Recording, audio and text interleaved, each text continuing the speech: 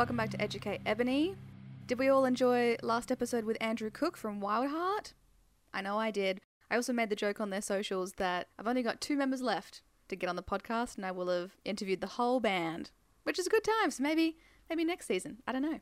Anyway, let's recap the album. Andrew chose the Parallax 2 Future Sequence by Between the Buried and Me, and he said to listen to it either going for a long drive or going to the gym. And it just turns out I was heading up to the sunny coast, all the way up to Mooloolaba with my boyfriend Jordan, and we chucked it on in the car and had a listen. It was insane. I don't know if this is going to sound harsh, but I don't think it's an album for me. And I'm just saying that because I think the juxtapositions were a bit too much for my ears. You know, it's really upbeat and happy, and then there are the really heavy screams, and it's you have to listen to it to understand, but it's very full on. I think I even thought that, you know, I like the clean vocals. I really, really liked them. I thought they were great. I think I would enjoy it more if there were no harsh vocals. I think I even wrote a note down as well. I think I would like it better if there were no vocals at all. If I couldn't have cleans, I'd probably rather there be none. But yeah, it was an assault on the senses. I will say though, the song Lay Your Ghost to Rest is mad crazy. I don't know how many sections are in that song. It's so many. It's honestly a journey. I think that's probably the one where I literally wrote down, this is insane, in a good way and an overwhelming way. But yeah, you should definitely give it a go. If you do listen to it and you have some thoughts, let me know. Hit me up on my socials at Educate Ebony, Facebook, Instagram, and Twitter. I would love to hear your opinions as well. I think this was a tough one for me, but you know, these are of course first impressions. Might take me a while to get into it. I don't know. So big thanks to Andrew for coming on the podcast. That was a great chat. And let's get to this episode. For this episode of Educate Ebony, the prog edition, I'd love to introduce Jonty Trkvitsky. Jonty and I met way back in the day when we both actually did an internship for the AU Review, which at the time was run under Josefina Fumoli. She was also a guest in season 1, and then since then went to a bunch of gigs to watch and review his then prog band Cobra, and he now has multiple projects on the go, studying a Masters of Music, about to start in Spain. So Jonty, welcome to the podcast. Yeah, it's great to be here. Thanks for having me on. I'm glad that you hit me up to talk about prog because it's something I love to do. Yes, love to hear it. It's great to have you.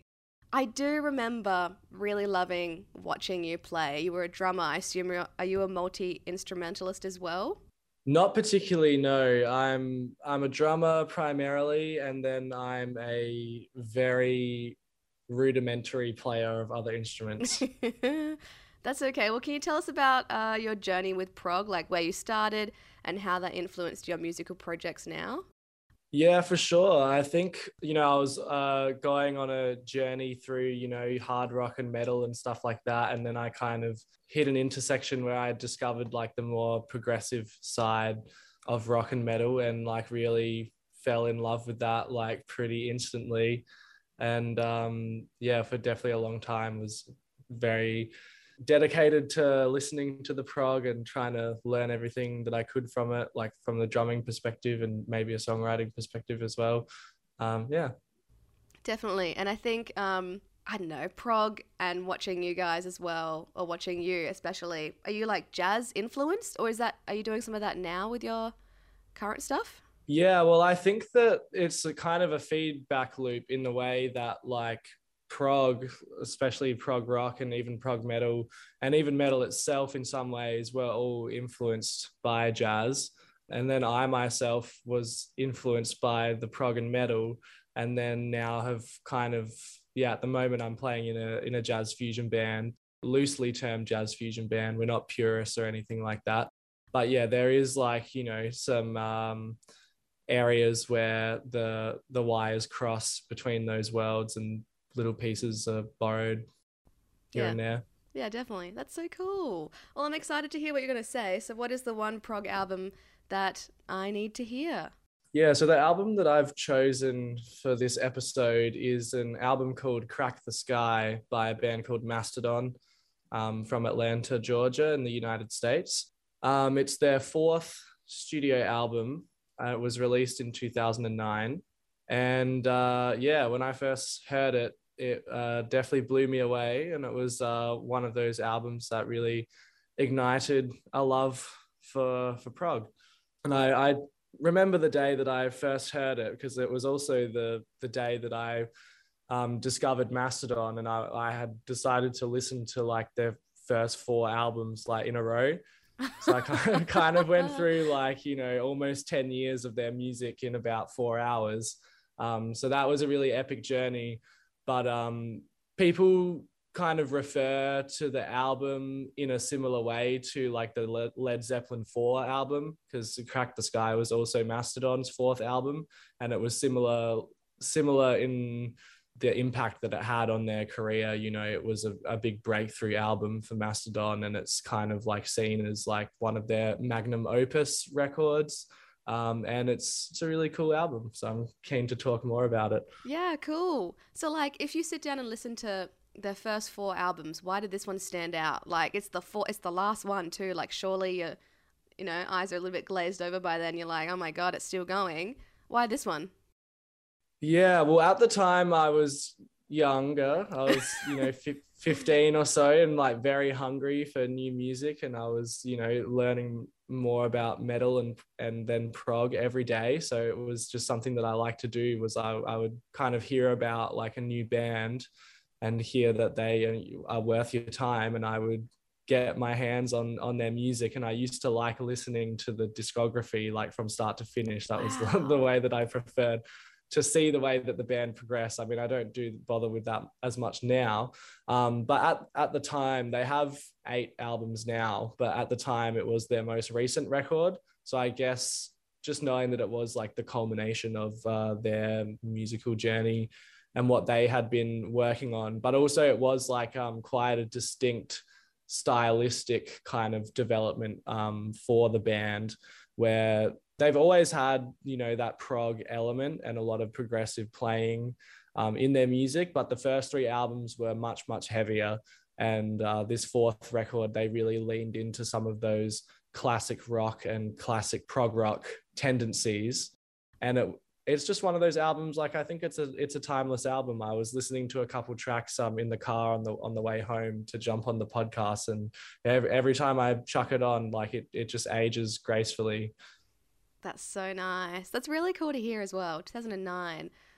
That's pretty decent. So can you give us some like examples in their progression that you noticed? Like you said specifically like the rock a bit more so, but like was there a song where you were like, this is so different from what they've done before? Like, yes. Yeah, well, the main change in the songwriting was that, and I guess yourself and your listeners may have noticed that with a lot of these progressive and technical genres, sometimes it's quite like a, competition to, play the most outrageous and most difficult to play stuff. And their first 3 albums were, although they also had a lot of great songwriting as well, were very much an example of, let's flex our muscles as hard as possible. And this was an album where, they've been on the record saying that they really wanted to focus on the songwriting more, as opposed to just flexing technicality. And so the result of that is definitely clear. And there was a lot of, things that they did for the first time as a band. Their drummer, Brian Daler, started singing for the first time, which has now become quite a central part of the band. So singing and drumming at the same time, which is pretty impressive. And they started doing a lot more like cleaner vocals and vocal harmonies. And they're all on the record saying that they really upped their game as singers. And that's one of the cool, unique parts about Mastodon as a band, is that the bassist, Troy Sanders, lead guitarist, Brent Hines, and drummer, Brian Daler, they all sing, and they all are kind of lead vocalists. So they lead different songs, and sometimes they'll trade choruses and bridges. And it creates a really interesting dynamic because they all have very different voices from one another. And so it just it creates a really cool dynamic for the band. I like that. I do feel like, 10 or so years ago, less internet, less social media and everything, bands were allowed to progress at their own pace. I feel like these days, like by your 4th album, I guess you know what's going on, whereas these days you're expected to know who you are, what your sound is, whatever else by like your first or second album or even EPs. So like the fact that they could develop that much on their fourth album, I don't know, it's just kind of cool. Like you don't really, I mean, sure, you see that nowadays, but everyone's a bit more pissed off about it sometimes, you know? Yeah, and I think these days as well, like a lot of times there can be with major label acts a lot of A&R development where they will work behind the scenes with their label to develop their sound prior to recording and releasing that first album, so that they can have that impact of coming across as a band who absolutely, you know, knows what their sound is and, you know, what they stand for sonically, I guess. But in reference to your earlier question about like other things that made it stand out, I think as well, working with the producer, Brendan O'Brien, had a massive mark on this album as well. And he's quite a prolific producer. He produced 2 Rage Against the Machine records. He's produced a bunch of Pearl Jam records and AC/DC records. He's produced for Incubus. He's done some engineering work for the Red Hot Chili Peppers.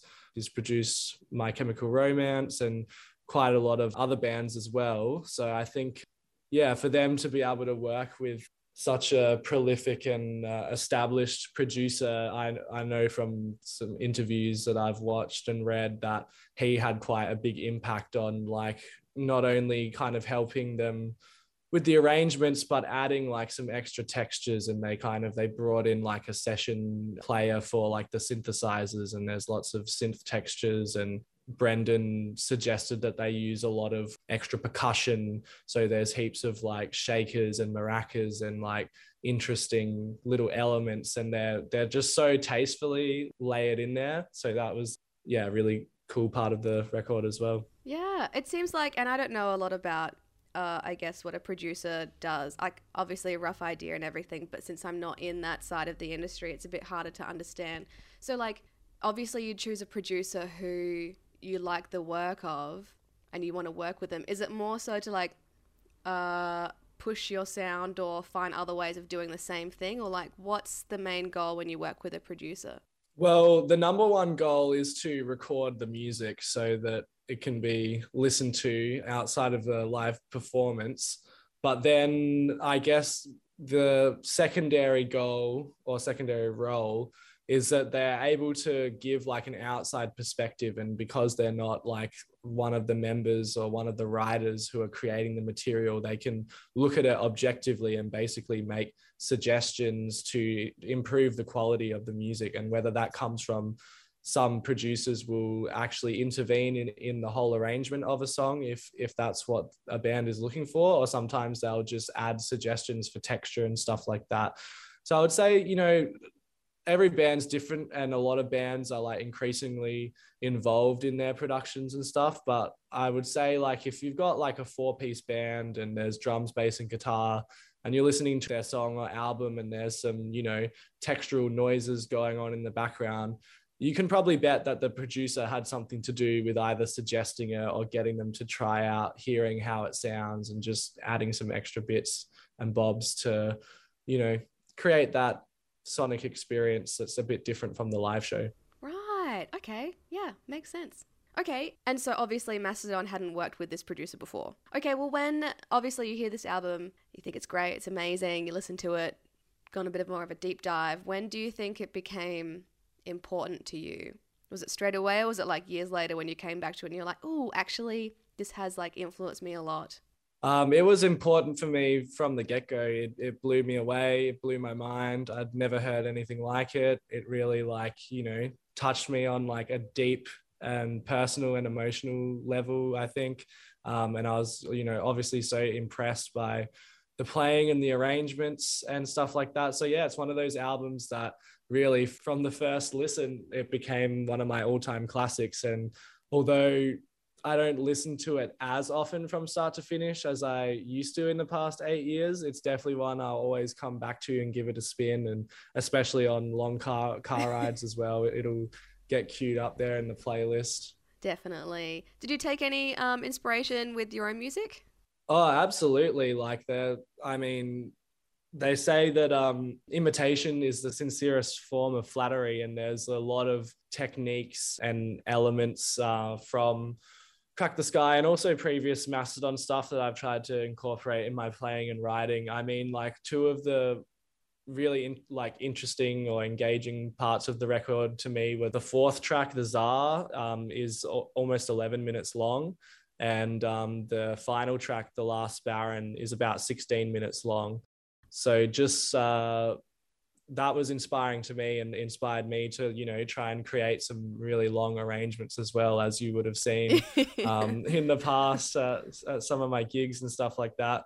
Just knowing that it's possible to do that, and you don't necessarily need to have like limits on how long a song can be, and, you know, not necessarily having it be a 16-minute song of like a verse, chorus, verse, you know, it's like there's like 32 different sections and there's lots of dynamic changes. And so that was really interesting. And then, yeah, you know, like on the more technical side, just like some of the time signature stuff, just usage of like less conventional time signatures, like 5/4 and 7/4. And it even just, you know, the way of constructing drum fills, I was highly influenced by Brian Daylor's use of triplets and like the way that he will construct a fill, you know, using the toms and the kick in different patterns. And yeah, I mean, there's so much that I've definitely been taught by listening to his stuff and yeah, trying to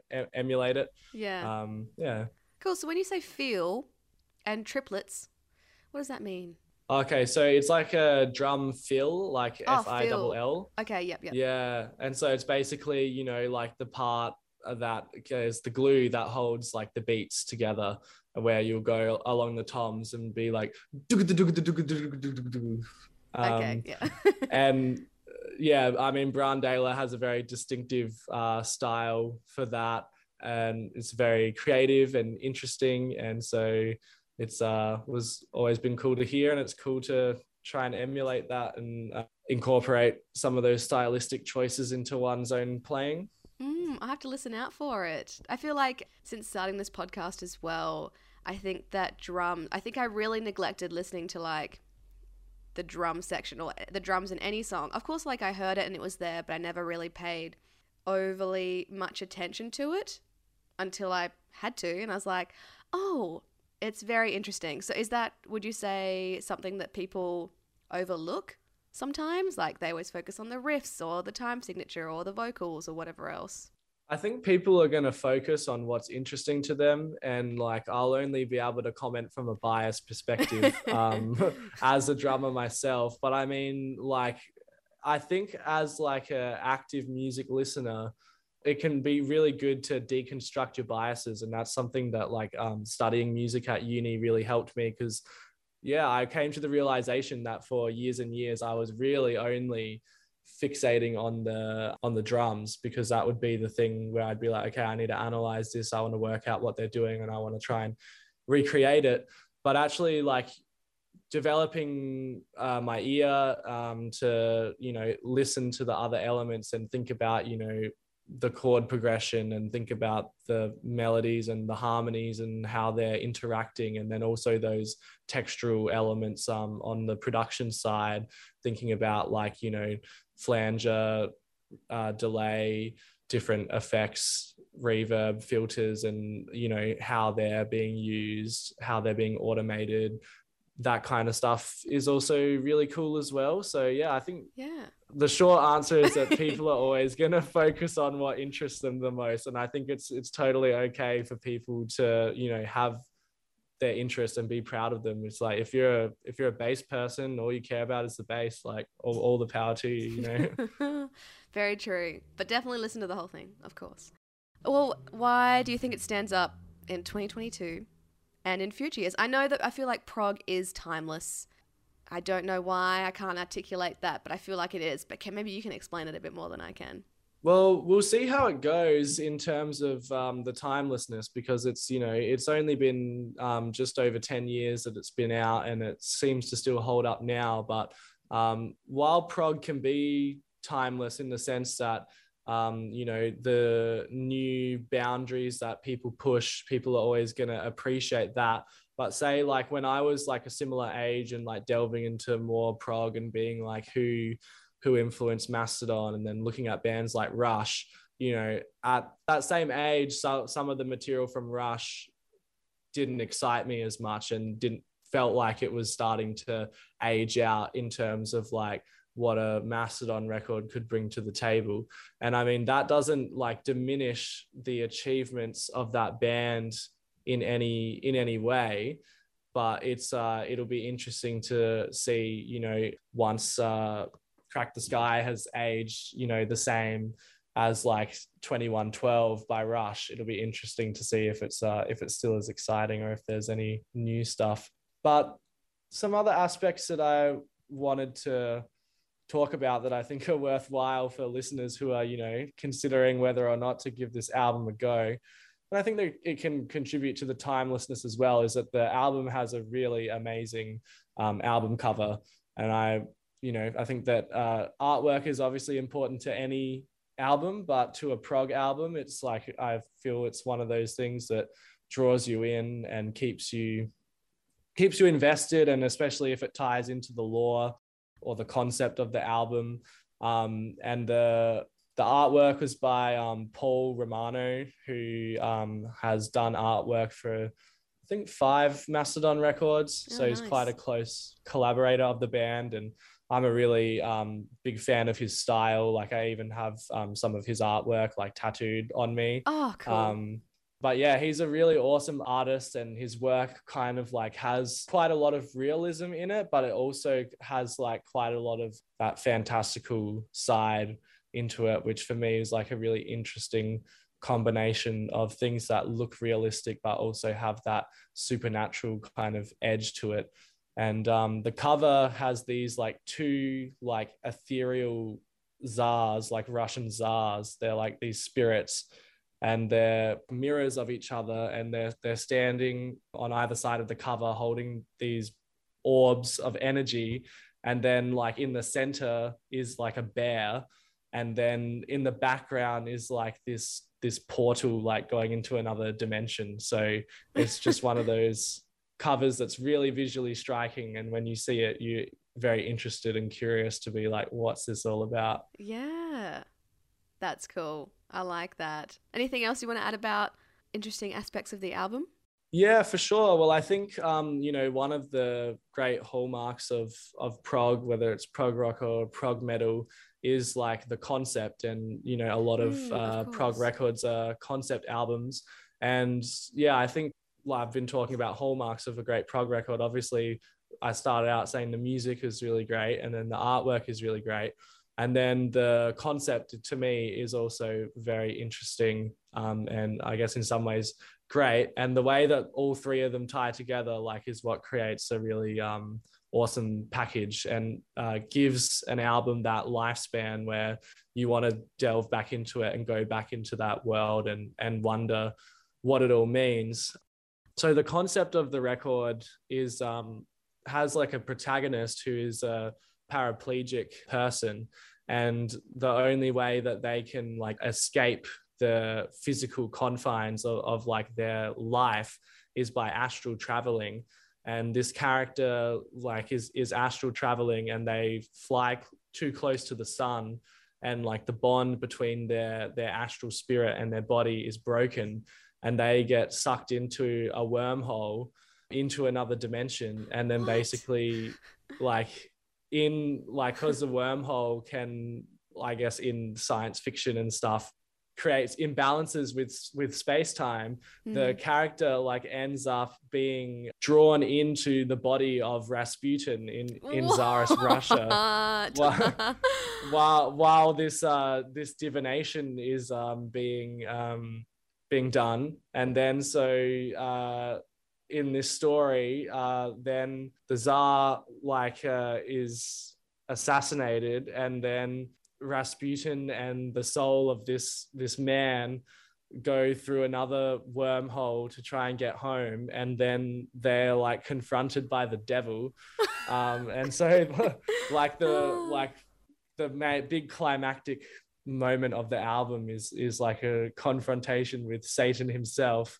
And then it's kind of open-ended where like you don't really know like whether this poor man like makes it back to his body or if he's just left like traveling through the ether. And that's a prog album. Yeah. Oh my gosh, that's the best thing I've ever heard. You can't put this stuff in books because people will be like, this is ridiculous, but you can put it in lyrics and you can put it in music and it flies.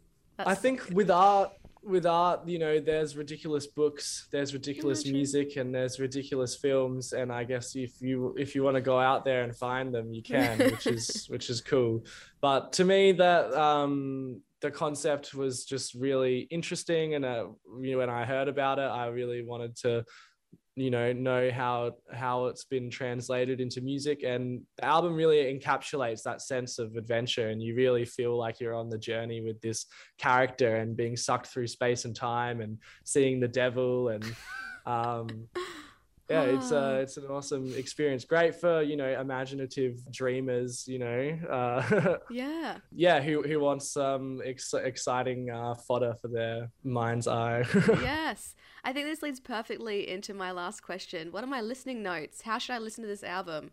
What should I be doing? You said before, a long drive? A drive is good, but I feel like it's like once you know whether you like it or not, is probably best to decide to put it on in the car.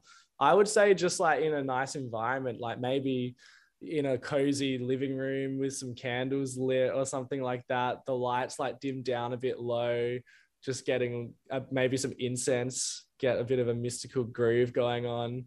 But I do have a funny story about one time listening to this album with a bunch of friends, and it was in high school, and we were at our mate's place, and his parents had like a barn out the back. It was in the Adelaide Hills.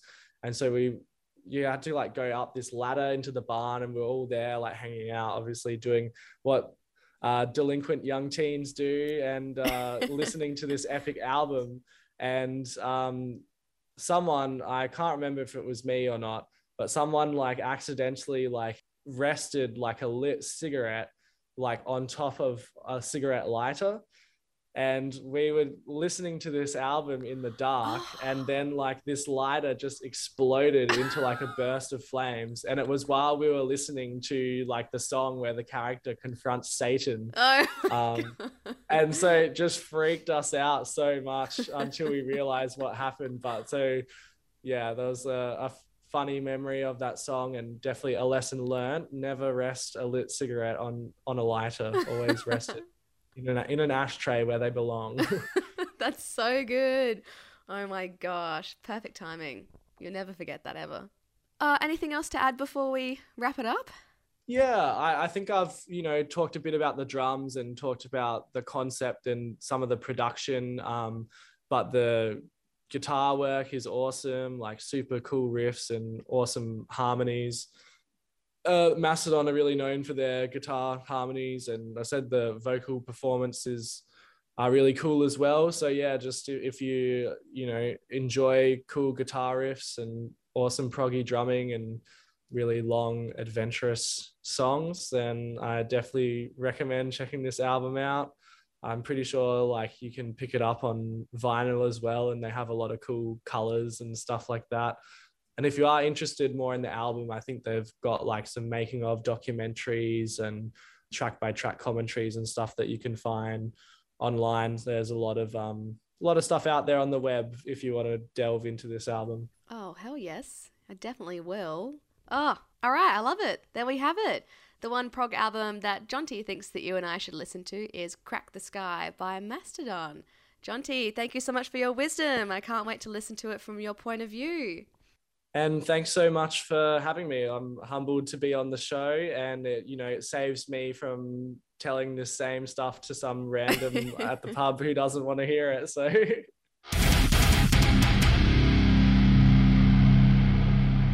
actually, I only take communications through interdimensional wormholes via the body of Rasputin.